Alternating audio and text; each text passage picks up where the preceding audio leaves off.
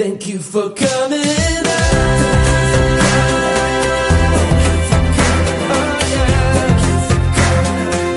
Thank you for coming out.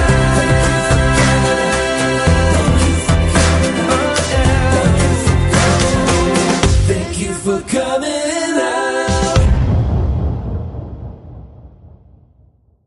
Thank you for coming out. Welcome. My name is Dubbs Weinblatt. My pronouns are they, them, theirs, and I'm so excited to be here for our 5th season of the Thank You for Coming Out podcast.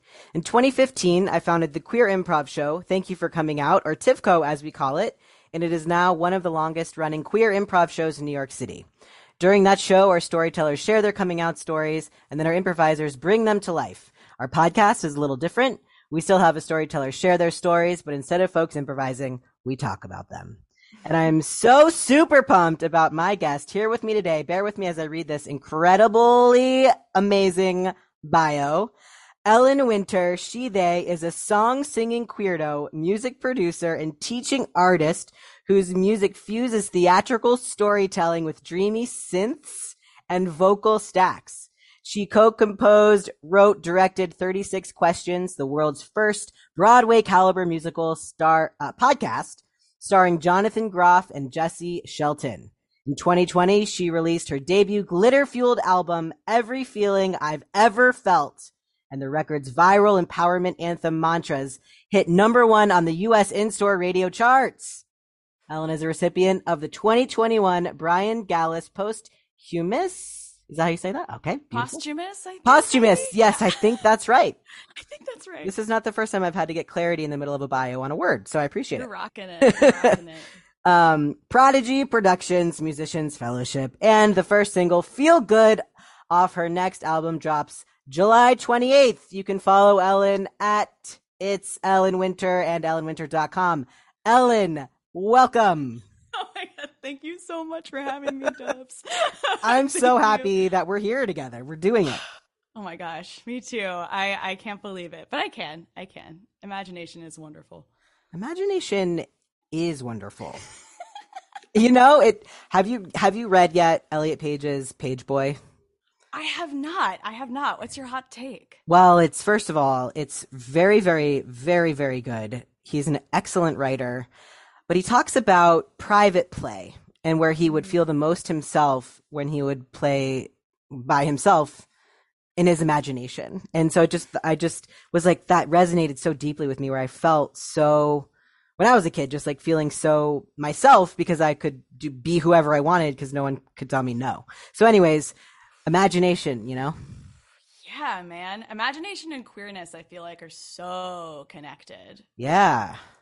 It's all about like what is beyond what we're seeing right in front of us, or like what we've been presented with our whole life. How do we think outside of the box and on more of a spectrum? And I think imagination feels like such a quintessential part of self-discovery for anybody. And I feel like in imagining futures different than the present, I think it's an important tool for queer people. Amen. Podcast over. We're like, how do we top that?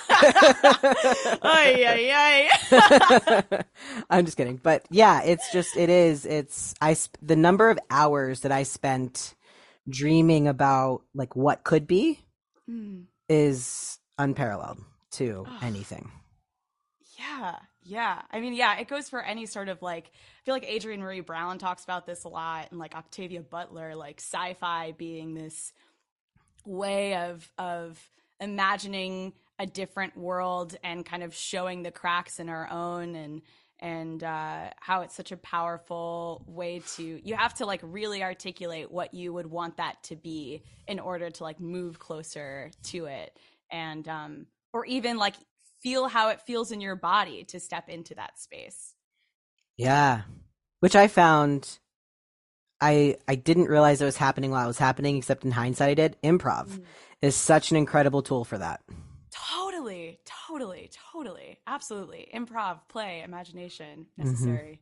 An important triangle. Yeah, for real. Are you or were you an improviser?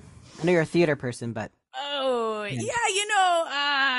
in high high school, my sport was theater sports.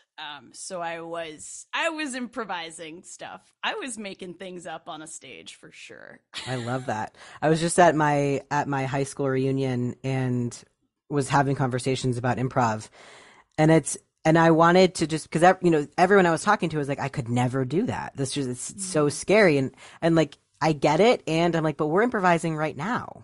Like you have no idea what I'm gonna say. I mean, you can, and I have no idea what you're gonna say, but life is improv. What is life but one long form improv, baby? Yeah, it's with like second, third beats. It's just like, come on, you gotta yes and it. Exactly. And they were like, oh yeah, this is improv. So anyways. Wow. Yeah. You did an improv everywhere at your high school reunion. I did. I really did. I had one person be like, can you tell a joke right now? Tell a joke to my husband. And I was like, no. No. I'm like, no. I don't. That's all I could say was no, thank you. You're like, actually, I'm going to no but that. Right, exactly. I was like, I accept the honor, but decline the nomination. I was like,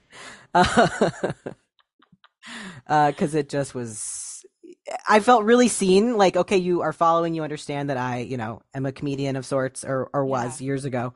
Yeah.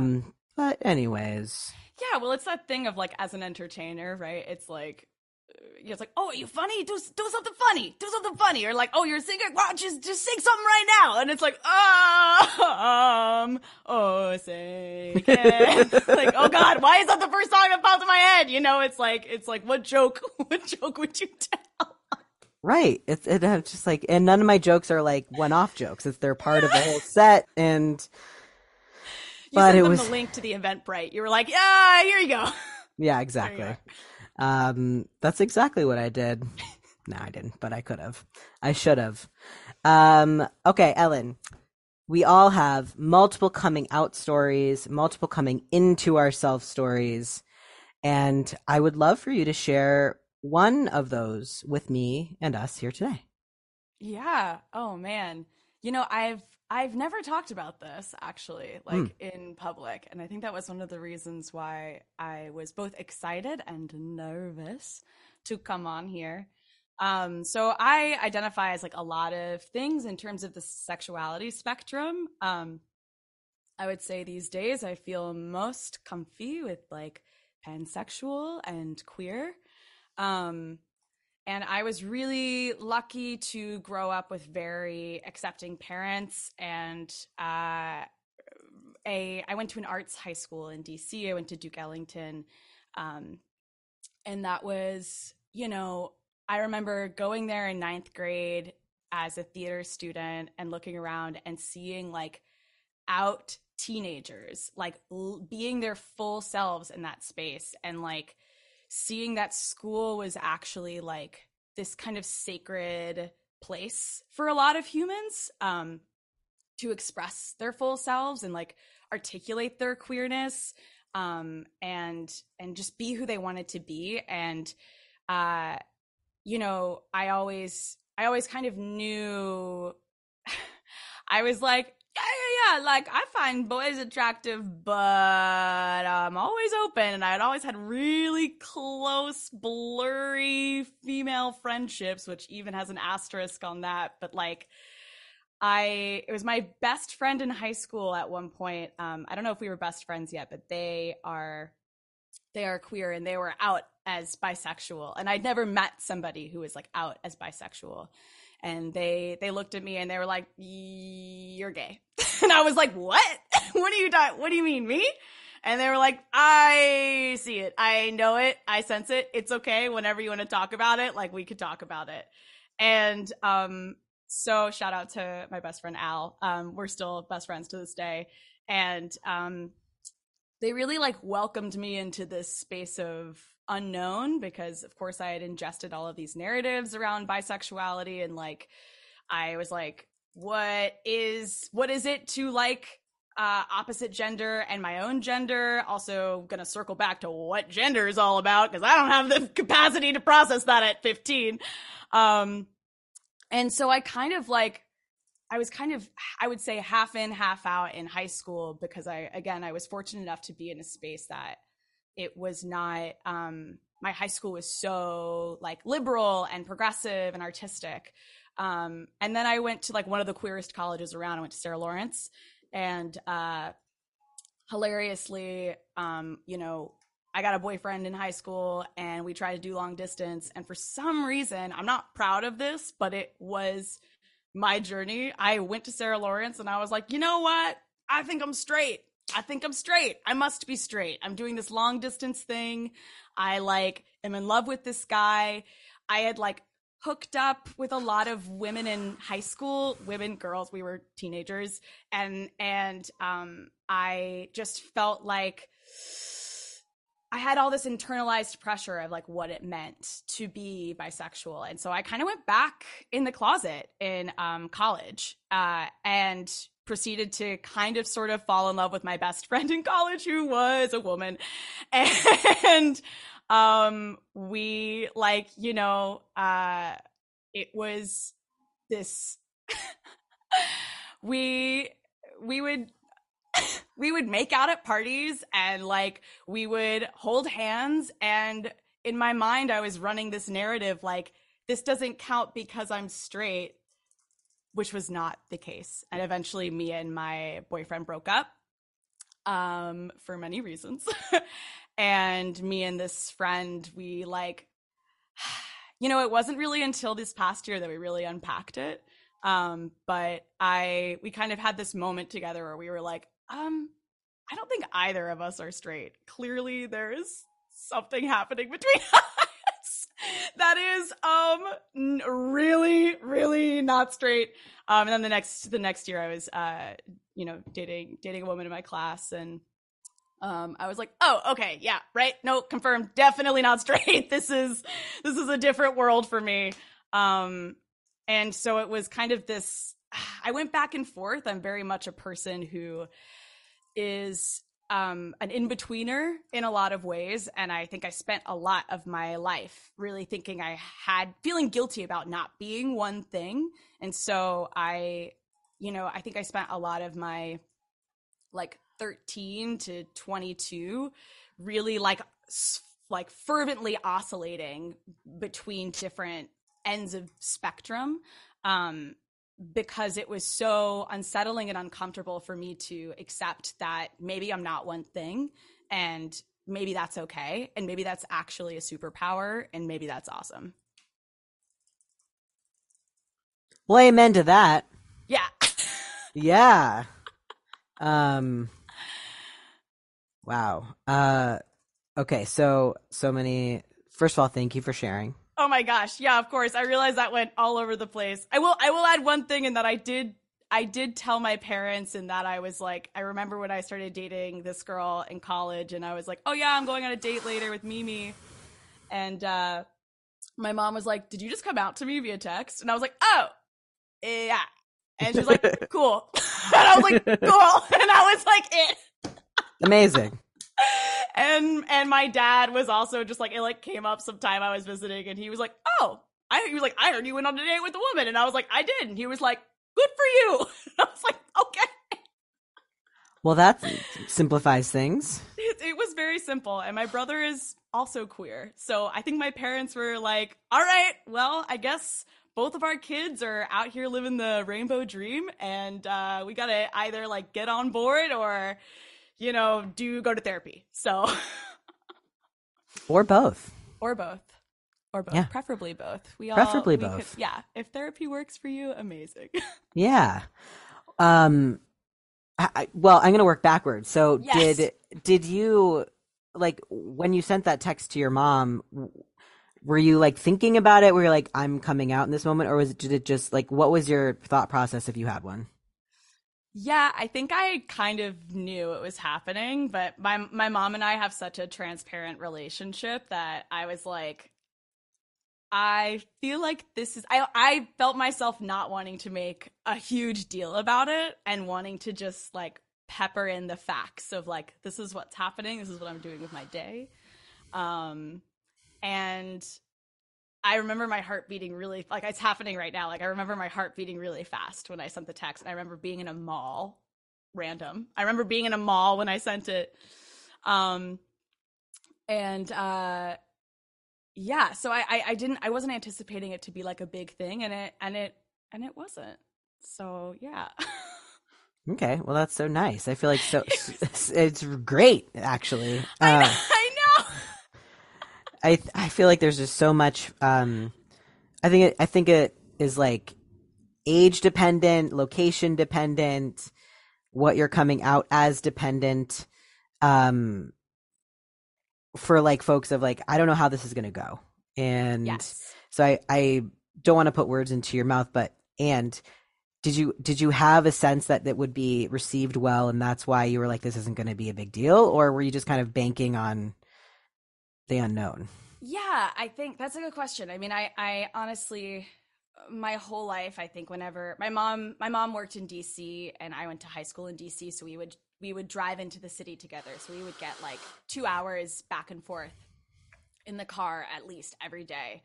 And, as I'm going through my teenage motions and emotions, and I remember I had brought it up like a few times, just kind of peppered it in with both of my parents to kind of dip my toe in of just like, if I end up with a guy or a girl, like just kind of like, and just testing it. And they had always just been so open-minded and supportive that, yeah, there was no moment where I really sat down and I was like, I'm bisexual, or like, I'm queer, or I'm pansexual.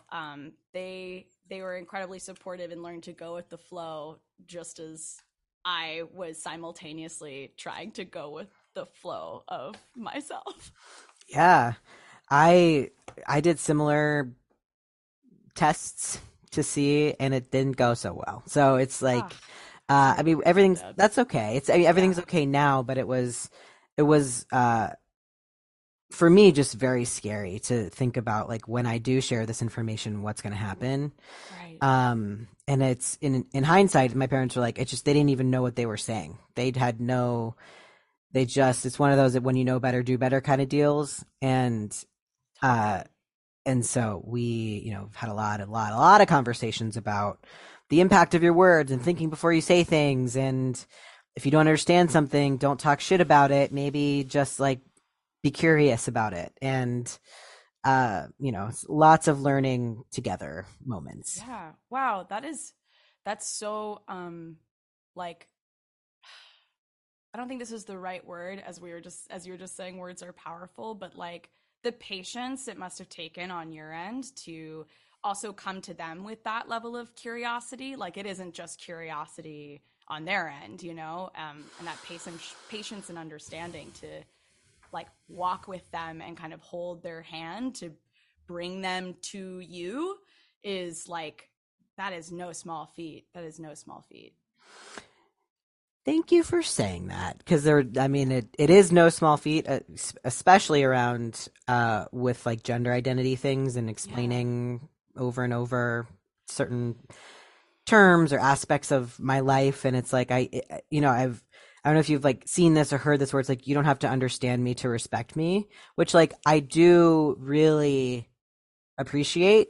But then there's also a part of me that's like, but like for my family, for my loved ones who are like, I want you to understand me. I want you in my world. I want you to get it, because there's like because when we don't have that understanding, I feel like we're gonna miss things.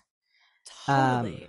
And so I am still actively working on that patience that you mentioned, and the kindness that needs to continuously show up, because there are definitely moments where I'm not being my best self, because I'm so tired of advocating for, educating about, and it's like, I just want you to get it. I just need you to be here with me. Oh my gosh, of course. I mean, it's like building a space between, or it's like, as you were talking about it made me think about like bees and how bees like can see all of these colors that like we couldn't even comprehend.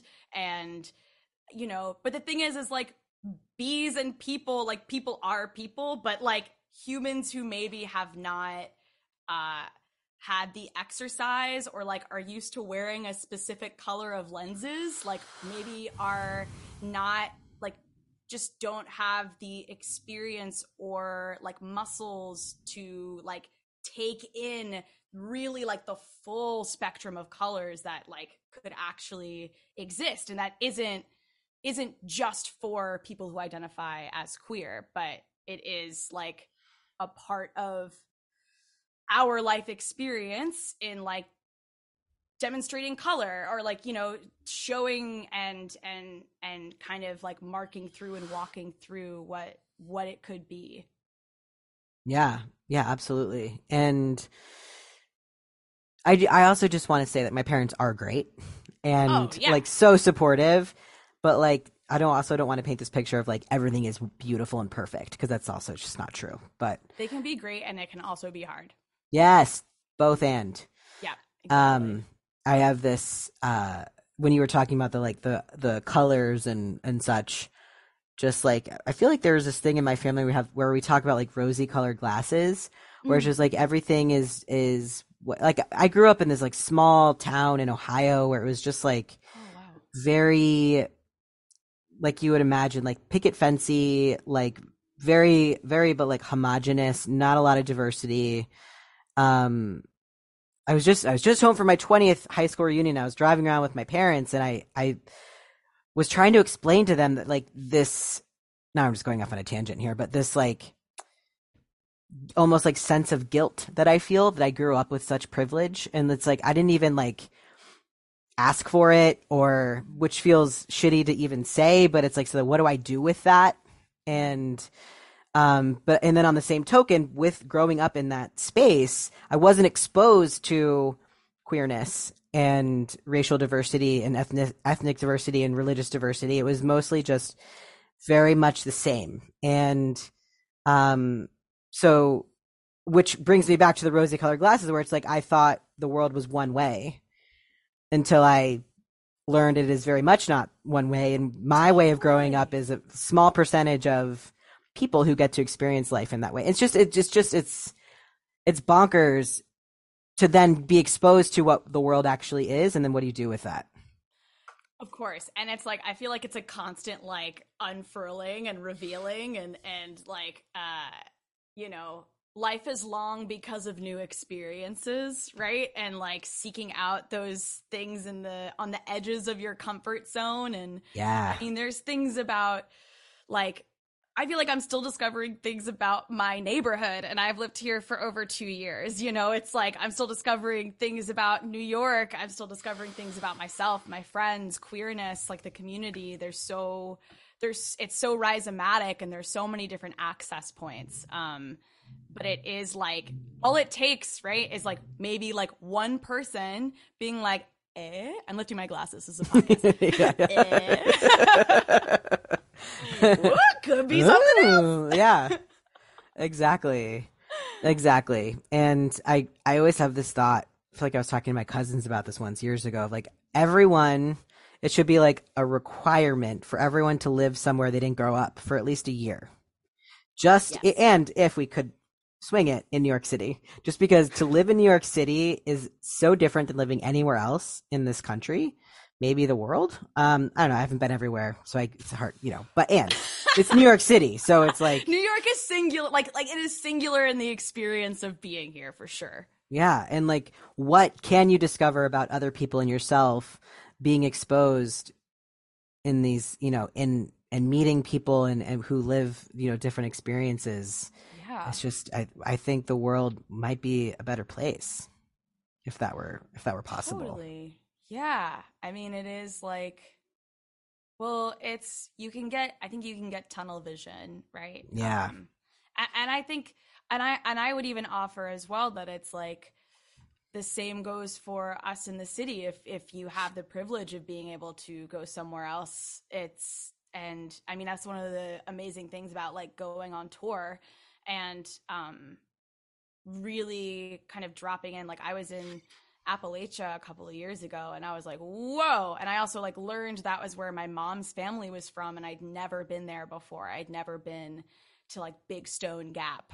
And like hearing and seeing like bluegrass inspired by like Old Testament Bible verses. I was like, whoa, this is bananas. I've never seen or been in this live. And like, I am also like white, straight passing, cis passing. So like, I had a lot of privilege to go there and like move through with a sense of safety and be like relatively unscathed. But it was like to connect with people who are living a totally different life as well. I've always lived in a like metropolitan adjacent area. Yeah. I went to a small town. It's just, I was going to say more of what you just said, yes, ditto that. Yes. So you've mentioned a few times of taking on the word queer. And I'm curious if, that word can mean something different to each person who uses it. And I'm wondering if you would be open to sharing what that word means to you. Yeah. Oh my gosh. To me, I think about, so I'm a musician, but I'm a very visual person. I'm a very like physical person. And I think about like, when you're like on Microsoft Paint, those like old MS Paints, and you're like selecting a color from like a big gradient, and it's just kind of this like seemingly endless void of color. That is what being queer means to me. And like on any given day, I might fall on a different color in terms of how I identify with my sexuality, how I identify with my gender. It's just kind of like okay, like I'm gonna wake up and see how I feel, or like see what feels good to me. And I would say I hang out in a general like palette of an area, but it is, sometimes if I feel like I've been like orange for a while, I'm like, why am I orange right now? Am I orange because I'm comfortable being orange? Am I orange because I feel aligned with being orange? Or am I feeling the prickles to maybe go see what turquoise is all about and go check it out over there? I love that analogy. Thanks. I love it a lot. I use, when I teach, I use the analogy of an abacus. We talked about queer math before we started this episode. Oh, we did, yes. Which is, so an an abacus, it's like with the beads. Of course. I don't know how to use it, but I know that it's for math. It makes cool sounds. And I always just like present it to the room, and I'm like, we're all an abacus, but our beads all lie different ways and can be moved at any given moment, and all that. So that the analogy is resonating with like the color palette, which might even be a better analogy, because with an abacus there are distinct endpoints, and with this palette that you described with endless colors, there's just endless ways to be. That's true. I also though feel like in the abacus analogy, there's what that sparked for me was really like a layering, which I feel like even in, in picking like a color, it would be like, orange is made up of all of these colors, right? It's like those data points on the abacus is like like all of these different numbers that could be scooting different quantities on any given day, right? Because it's not just like it's not a singular fixed point. It's a multiplicity. Queerness is multiplicity to me. Write that down. Queerness is multiplicity. Can you write that down? My dog assistant.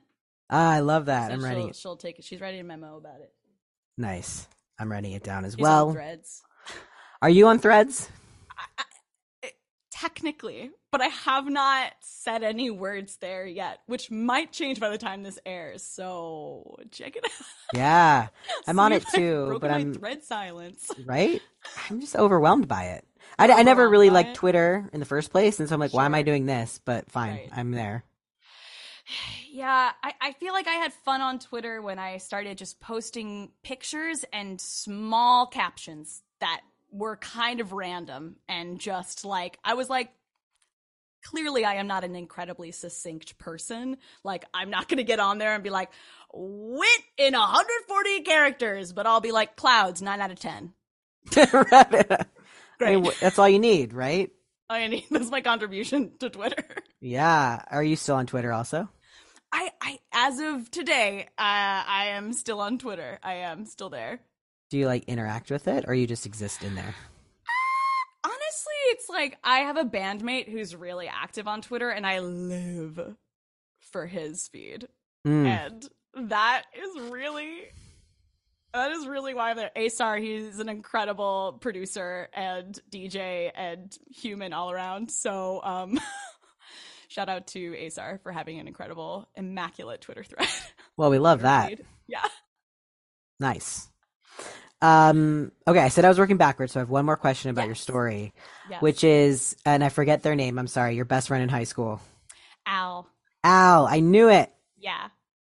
Okay, so when Al looked at you and said, "You're gay," I see it, I know it, I sense it. What did that do to you? Like, what was that moment like for you? Oh my to be seen and called out in that way, I guess. I mean, I was so, in some ways, I think initially I was probably a little defensive about it because I felt like I had been like caught, you know? I had been called out. It was that feeling, even though they did it in such a jovial, like inviting, like kind of like negging a little bit, but like it was playful. I was just like, oh God. Yeah.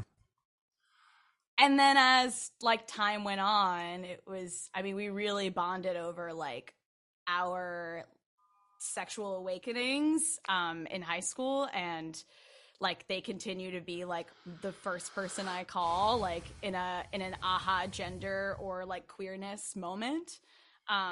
So even though initially I was like, I felt a little spooked, it was really like the first offering that I started going to them to talk about this stuff that I didn't feel like I could talk to anybody else about.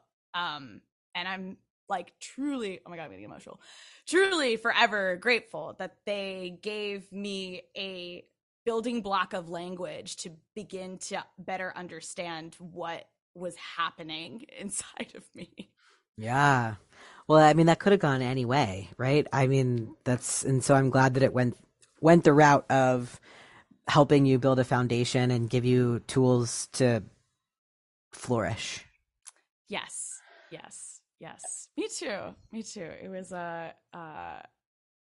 was a moment that like honestly has echoed in my life as well. Like I have encountered and made friends with people since college who were like confused or in a moment and you know, in a moment of vulnerability, we're talking and I'm like, I mean, like, I kind of get a queer vibe from you. If you're looking for some kind of affirmation of like your experience, maybe why this is so confusing is because of these reasons, you know?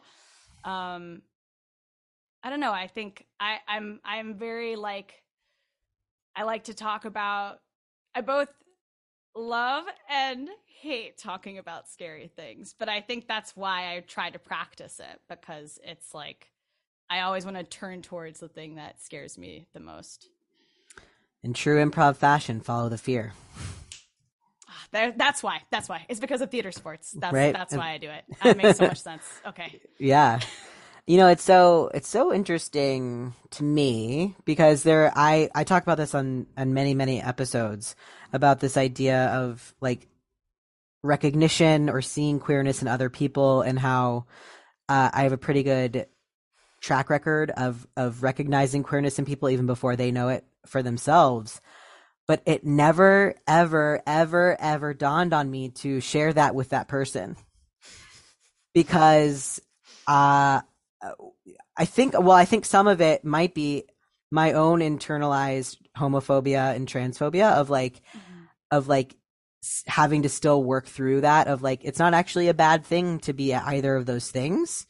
I think the one time that I made an assumption and was wrong, I invited a friend who's now one of my dearest friends, Caroline, to come to do Thank You for Coming Out, to be a storyteller in the live show. Yeah. And she was just like, I'm so honored. Like, I'm not part of the community, but was like so graceful and gracious about it. I'm like, not everyone's going to be like that. Cause I think then on the other side of things, there are people, especially people who aren't out, are some of them, not all of them, are also working through internalized homophobia and transphobia, and to Of course. have someone recognize it and call them on it might be, I'm always afraid like it's going to push them away. Totally. And shut down the also, conversation.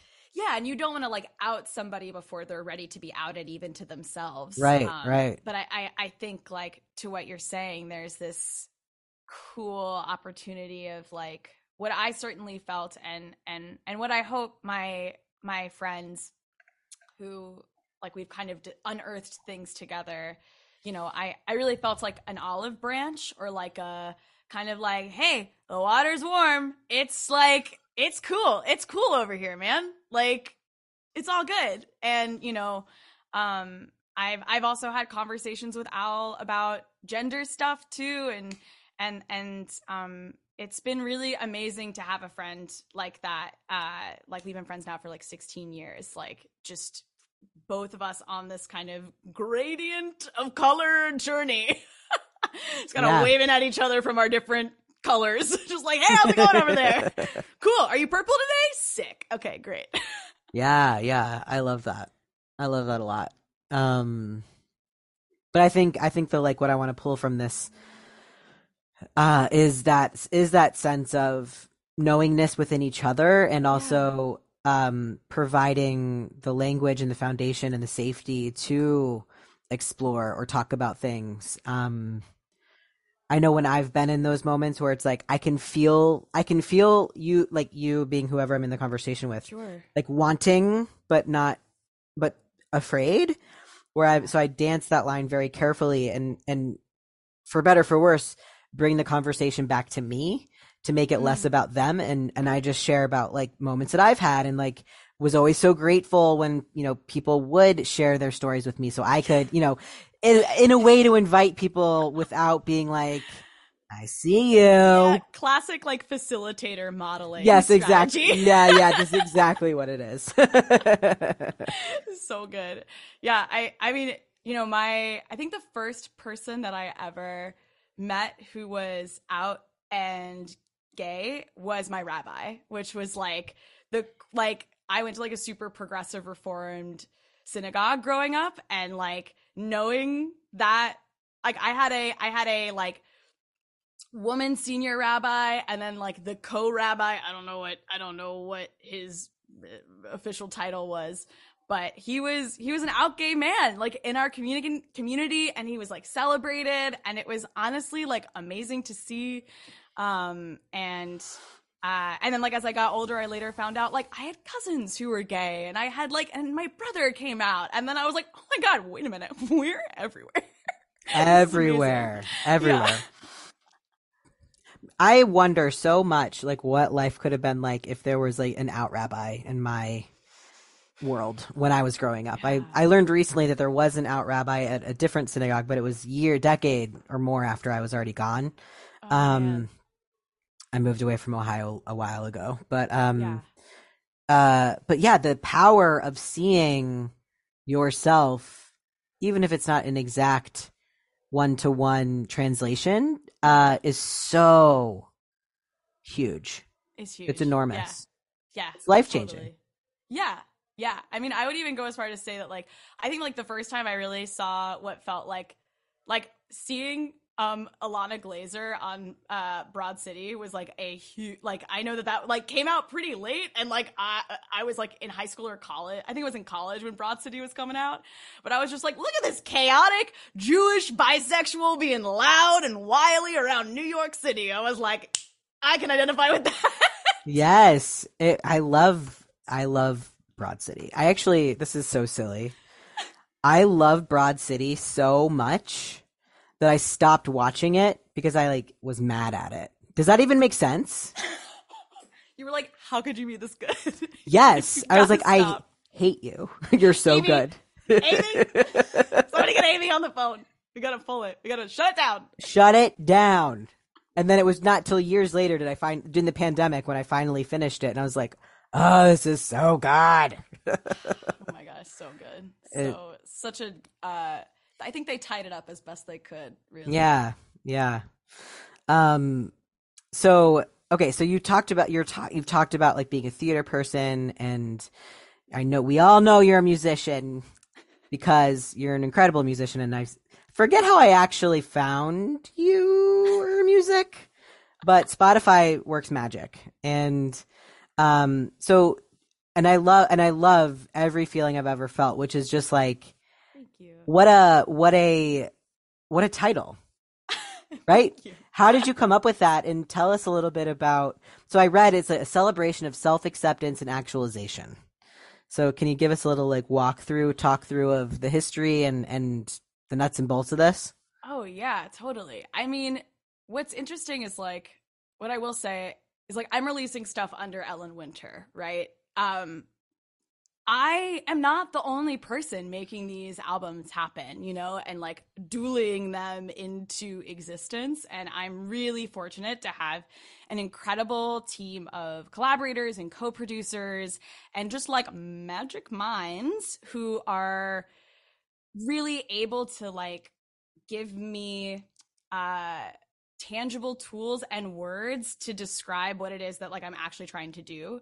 And so before I made this record, I had my first ever like solo show at this off-Broadway theater called Ars Nova.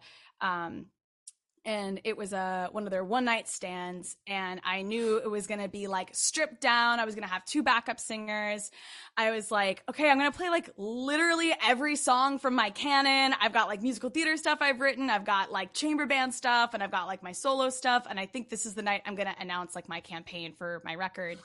And my collaborator, Kelly Teeger, pitched this title, Every Feeling I've Ever Felt, a night of songs and ugly crying with Ellen Winter, and as like the title for the Ars Nova event. And we were like, that's a great title, Kelly. Kelly, that's amazing. I was like, that so describes exactly what I want the night to be. I want us to cry. I want us to dance. I want us to go through it all. And so when it came down to like us building this record, and this particular record was a collection of songs that I had written over the last, like, you know, I mean, the record came out in 2020, and I had written the first song in 2010. So it was really like 10 years of music. Every Feeling I've Ever Felt just felt like it. It was like such a pivotal moment for me, and I released it like on the like just before my Saturn return. You know, it came out when I was 28, and it really felt like a moment where I was stepping into myself and kind of meeting myself, along with it, what felt like a team of people who had like seen me and knew who I was, and I was like catching up to them to some extent. And so much of that was like, you know, working through anxiety and depression and like all of this stuff that, you know, us artists and normal humans like just are grappling with at any given moment. Yeah, that is how that came to be, and it really felt like it's really a capsule, and a moment of like what felt like peace and celebration, just a little buoy before a lot of stuff happened, which this next record's about. But like, it was this moment that I feel just so like grateful and stoked that people get to like embody and listen to now. Amazing. I love that. And to have what like, I think I'm looking for the right word, but I guess power to have a team that knows you so well. That's like, we're going to build this thing that we know is for you, and just wait for you to be like, yeah, that's amazing. What an incredible feeling. They fucking rock. Listen, it was, it's a lot of patience and flexibility on everybody's part, and imagination. And, you know, I think it's easy. Sometimes I like have these moments where I'm like, maybe I should have come up with a project name instead of being Ellen Winter. Like, maybe that's like tricky and hard, and maybe I made my life more difficult. But on the flip side, I also feel this like incredible sense of alignment of being able to like I do feel like a bit of a cartoon character when I step on stage, or when, like, I do feel like a more, like, a slightly elevated version of myself. And knowing that I had this, like, group of people who kind of helped me meet that person was like, I couldn't be luckier. I really couldn't. That's so cool. And are these the collaborators that you are continuing to work with? Yeah, so Chris Littler was one of my co-producers on Every Feeling I've Ever Felt, and the person I co-wrote 36 Questions with, and we were actually in a band together called Chamber Band, which is, like, still a band. We're just, people have children now, so we're a bit scattered. So he was a co-producer on that record and is a co-producer on this next one, as well as Charles Wanless, who has been working as co-producer, label guru, and just, like, sonic and music industry genius. And Kelly is like, honestly, she and I work together in writing musical capacity, and she is such a, like, litmus test for me. And Kelly and Chris are actually married, but Kelly's, like, dramaturgical brain is like chef's kiss. Like, she's very much like older sister I never had status. Well, that's the high honor. It's a high honor to, like, be in their wheelhouse. So that's so cool. Yeah. So I still have a million questions. So 36 Questions is a podcast. Like, can you say more about that? And also, is the 36 Judaism related at all? Oh, no, it's not related to Judaism, but it is. I mean, 1818. It's an interesting set. So it's like, I mean, the 36 questions themselves are based on a scientific study by Arthur Aaron from 1997 called the Experimental Generation of Interpersonal Closeness. Which was then kind of co-opted as the New York Times, like, 36 Questions to Fall in Love. And so our show is a musical about a couple on the brink of divorce who use the 36 questions to try and save their marriage. And it was, we went through so many versions of it, but having those questions as kind of our source text, really allowed us to both have a track that we were working towards or on. Between that and the log line, we were like, great. So all we gotta do is, like, write the show, but, like, right, and build the whole world. But those were, like, our anchor points. You know, we had these kind of, these things that we knew to be true that could not change, and that was really grounding when we were working on the piece. Wow, that's so cool. Yeah. And it's like, we talk about it like it's like the show that never closes, you know? It's 3 episodes, 3 acts. It's always there. And it was really amazing to see, particularly during lockdown, like, all of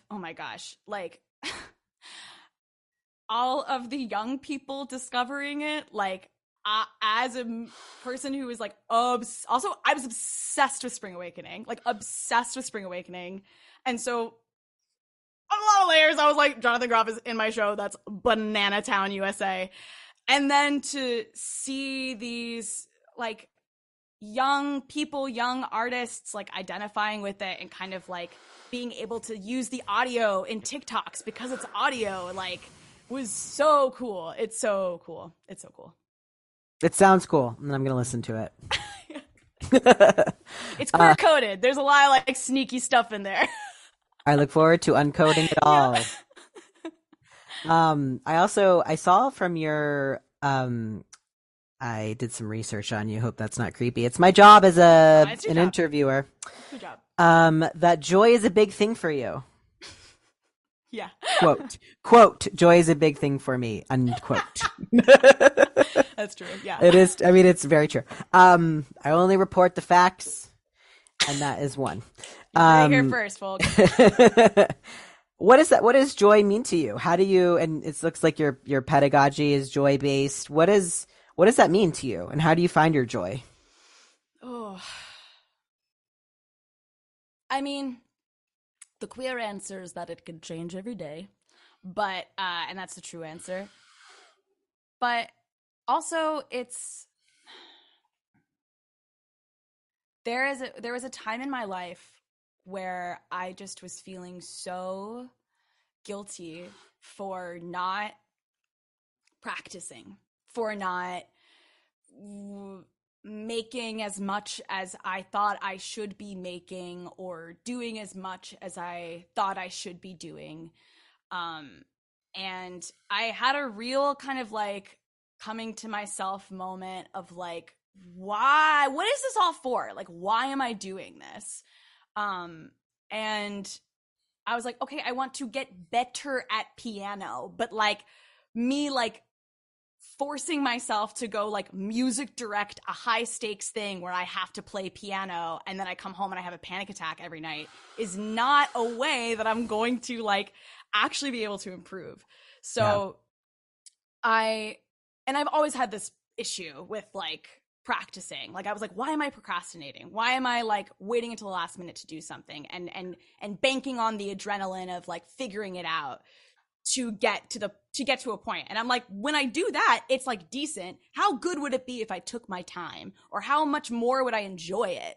Because I think I stopped thinking about like, or not stopped thinking about, but I tried to release thinking about the end product and started to practice within myself. Like, I just gotta like enjoy doing this. I'm like playing music. It's called playing music. You put on a play. Like, it's right there. It's right there. And I, as like, you know, classic millennial gifted child syndrome, as somebody who's like, I got straight A's, like meow meow meow, like I did da da da da, like I had all of these like weird barometers of like success that had nothing to do with my own enjoyment of this incredible transcendent like thing that we as humans can access, which is music, which is like a thing that brings people together across language, across culture, across everything. And it is like so amazing to me. So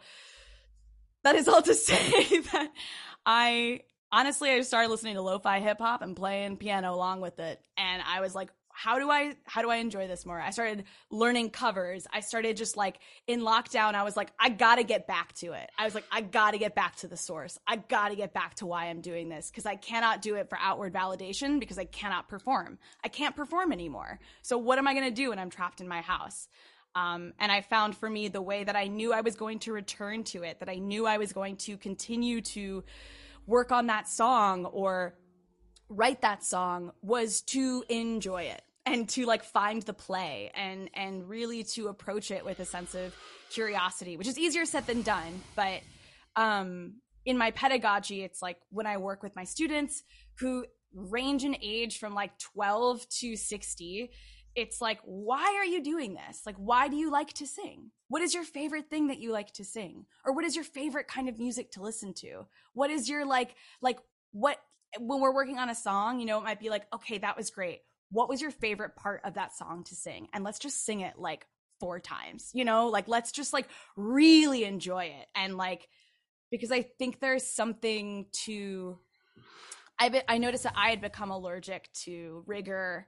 And I was like, I don't think rigor is the problem. I think that it is how we color rigor.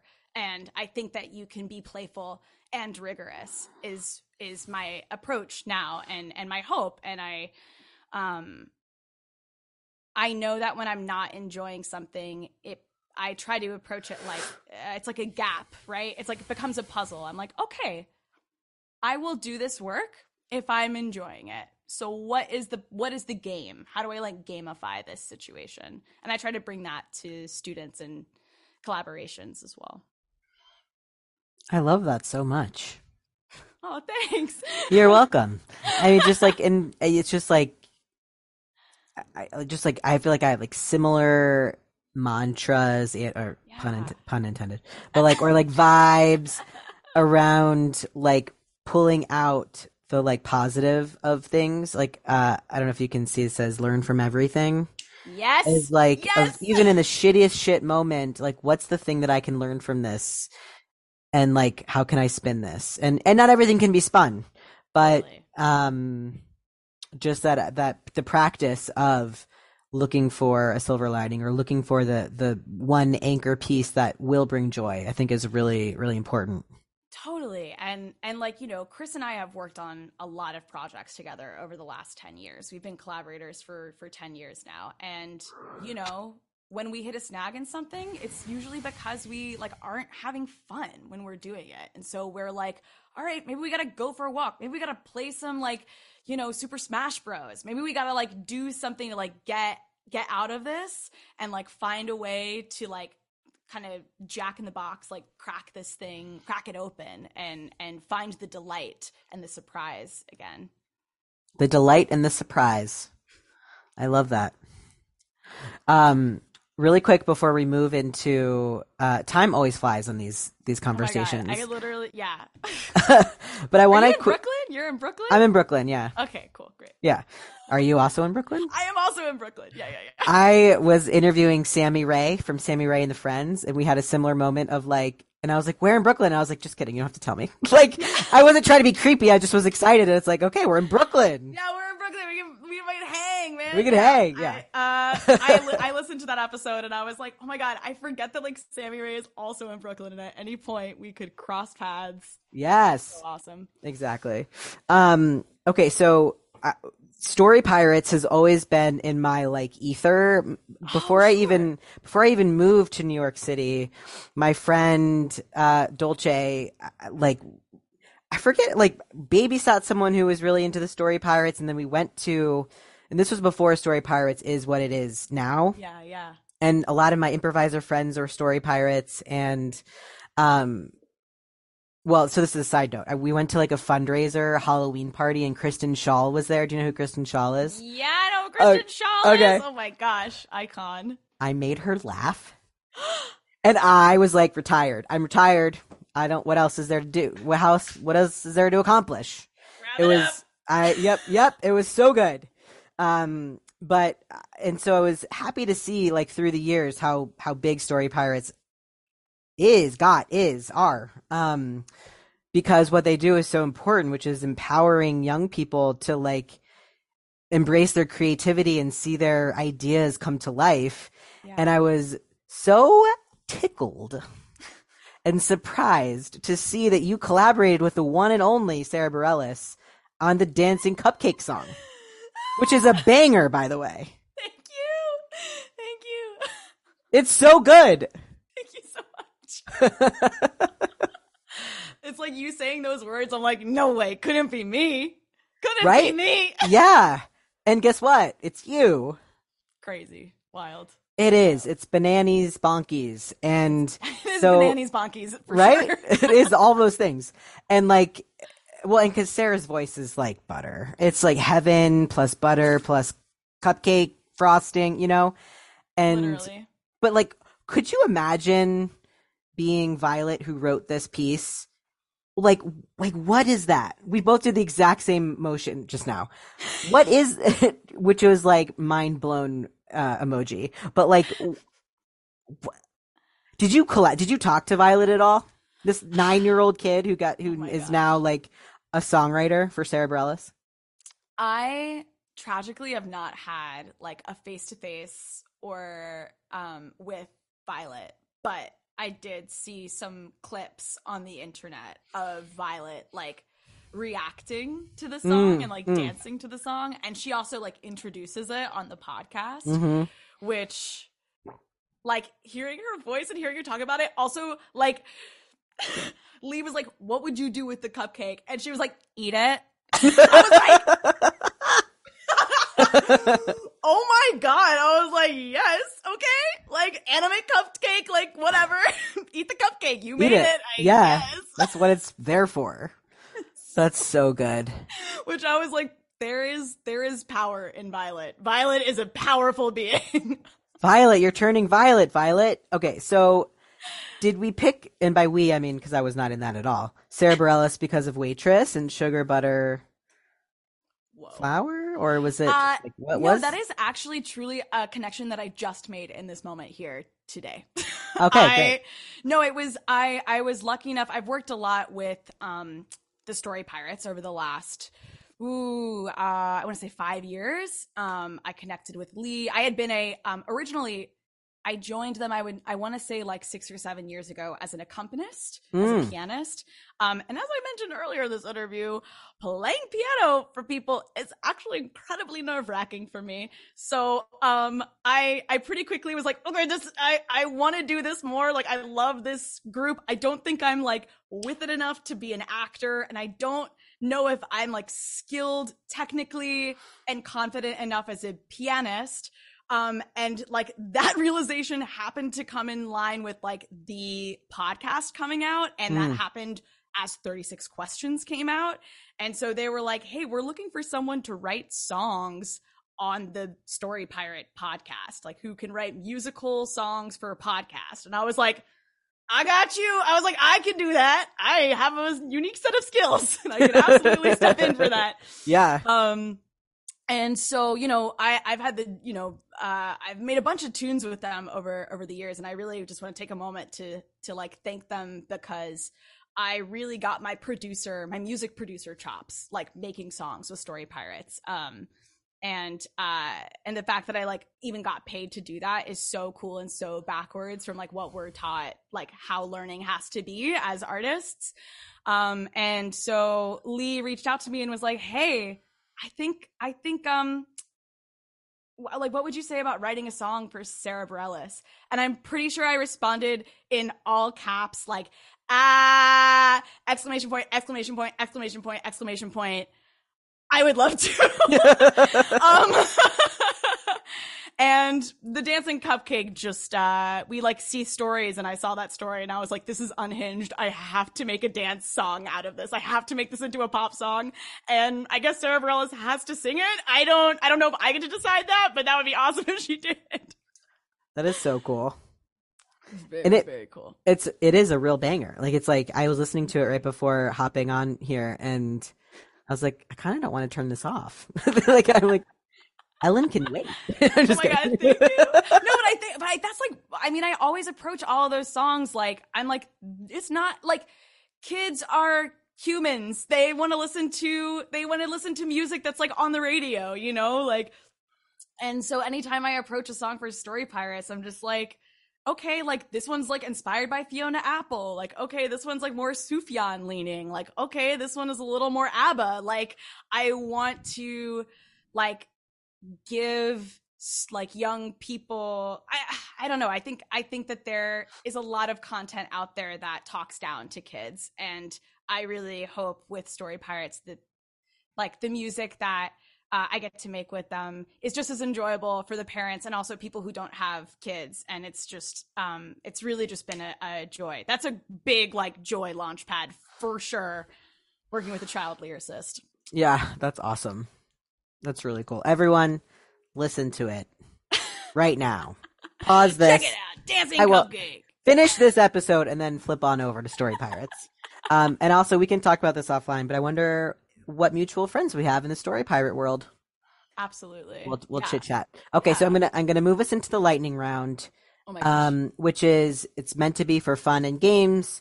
Okay. It is the trick with this one is not multiple choice, because I had a lot of either or questions and was called in very gently that this was too binary of a game.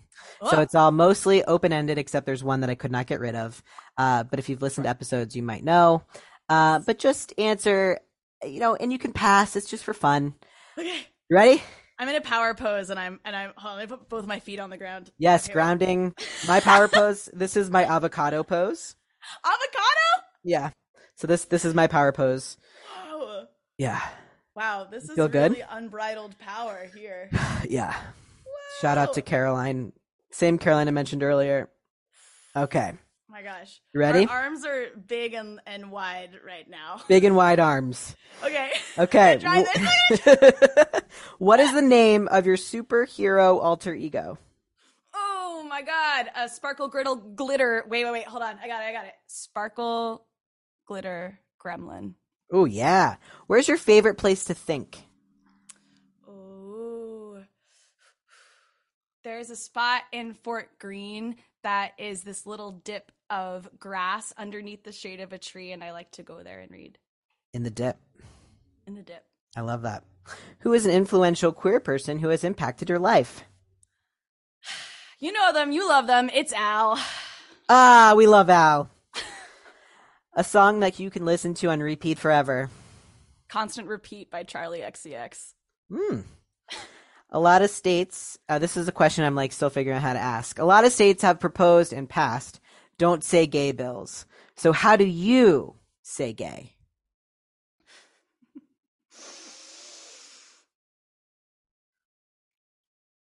I say gay by rocking my carabiner and wearing a crop top and Tevas with socks and baggy pants and an iced oat milk latte. That's so gay. Good job. Okay, this is a question I literally ask everybody. Where do you find joy? Honestly, with my dog. I find so much joy with my dog, Ruby. I love that. Okay, and last but certainly not least, bagels or donuts? Bagels. Yes, not even a question. Bagels. 100% A+. You passed. Oh my gosh, thank you. Yeah. Thank you. Bagels. Ugh. Can you imagine? Bagel. Ugh. Well, you know, I don't really love being known as a snob in any way, but I accidentally am a bagel snob, and I don't mean to be. But like, if I am anywhere and that is not New York City, I won't even, except there's one place in Columbus, Ohio that has semi-decent bagels. Okay. But other than that, I'm not even wasting my time. And I said that once, and and they were like, "You're a snob. That's a snobby thing to say." That's and I was snob like, behavior. Yeah, I was like, I guess, fine. I guess I need to own that part of me. But anyways, bagels are the right answer. Oh man, yeah. I love a donut too, but Me too. A donut is gonna be what it is. You can't prepare a donut once you receive a donut. Exactly. And if you receive a bagel, it can be so many things. So honestly, I feel like bagels are queer coded. I said it. I'm gonna say this, and this is too soon, but this is queer fashion. I love you. Oh my God, me too. Like, bagels are so queer. How have I never thought of that? Come on. They You're can opening be them up. You're spreading stuff in there. They can It be could sweet. anything. They can be Sweet, savory. They can be savory, both. Could be both? Come on. They could be. Oh my Lord. You get like a cinnamon raisin bagel with a well, also I gotta do tofu cream cheese because I'm lactose intolerant. But in quotes, with some cream cheese, yeah. Yeah. Oh my Lord. Okay. So well, good. so not to get ahead of myself in our friendship, but the best bagels in Brooklyn are right by my apartment. We should have bagels. Oh yeah. And they have really good tofu cream cheese. Oh my gosh, here for a bagel date, obviously. Yeah. Obviously. Yeah. All right. Ellen, thank you so much for being here, and thank you for coming out. Thank you so much for having me. At the time that this episode airs, my song Feel Good is officially out in the world, as is my second single, Close to You. And now, upcoming on September 15th, my tune Self Care is going to be dropping. Bonus, if you're in Brooklyn, I have a show at Come On Everybody that day. So come on through. You can find me on all of the social media platforms, as well as on Patreon with Ellen Winter Makes Things. Thank you so much. It was truly, truly a joy. Thank you for having me. Anytime. Thank you for coming out.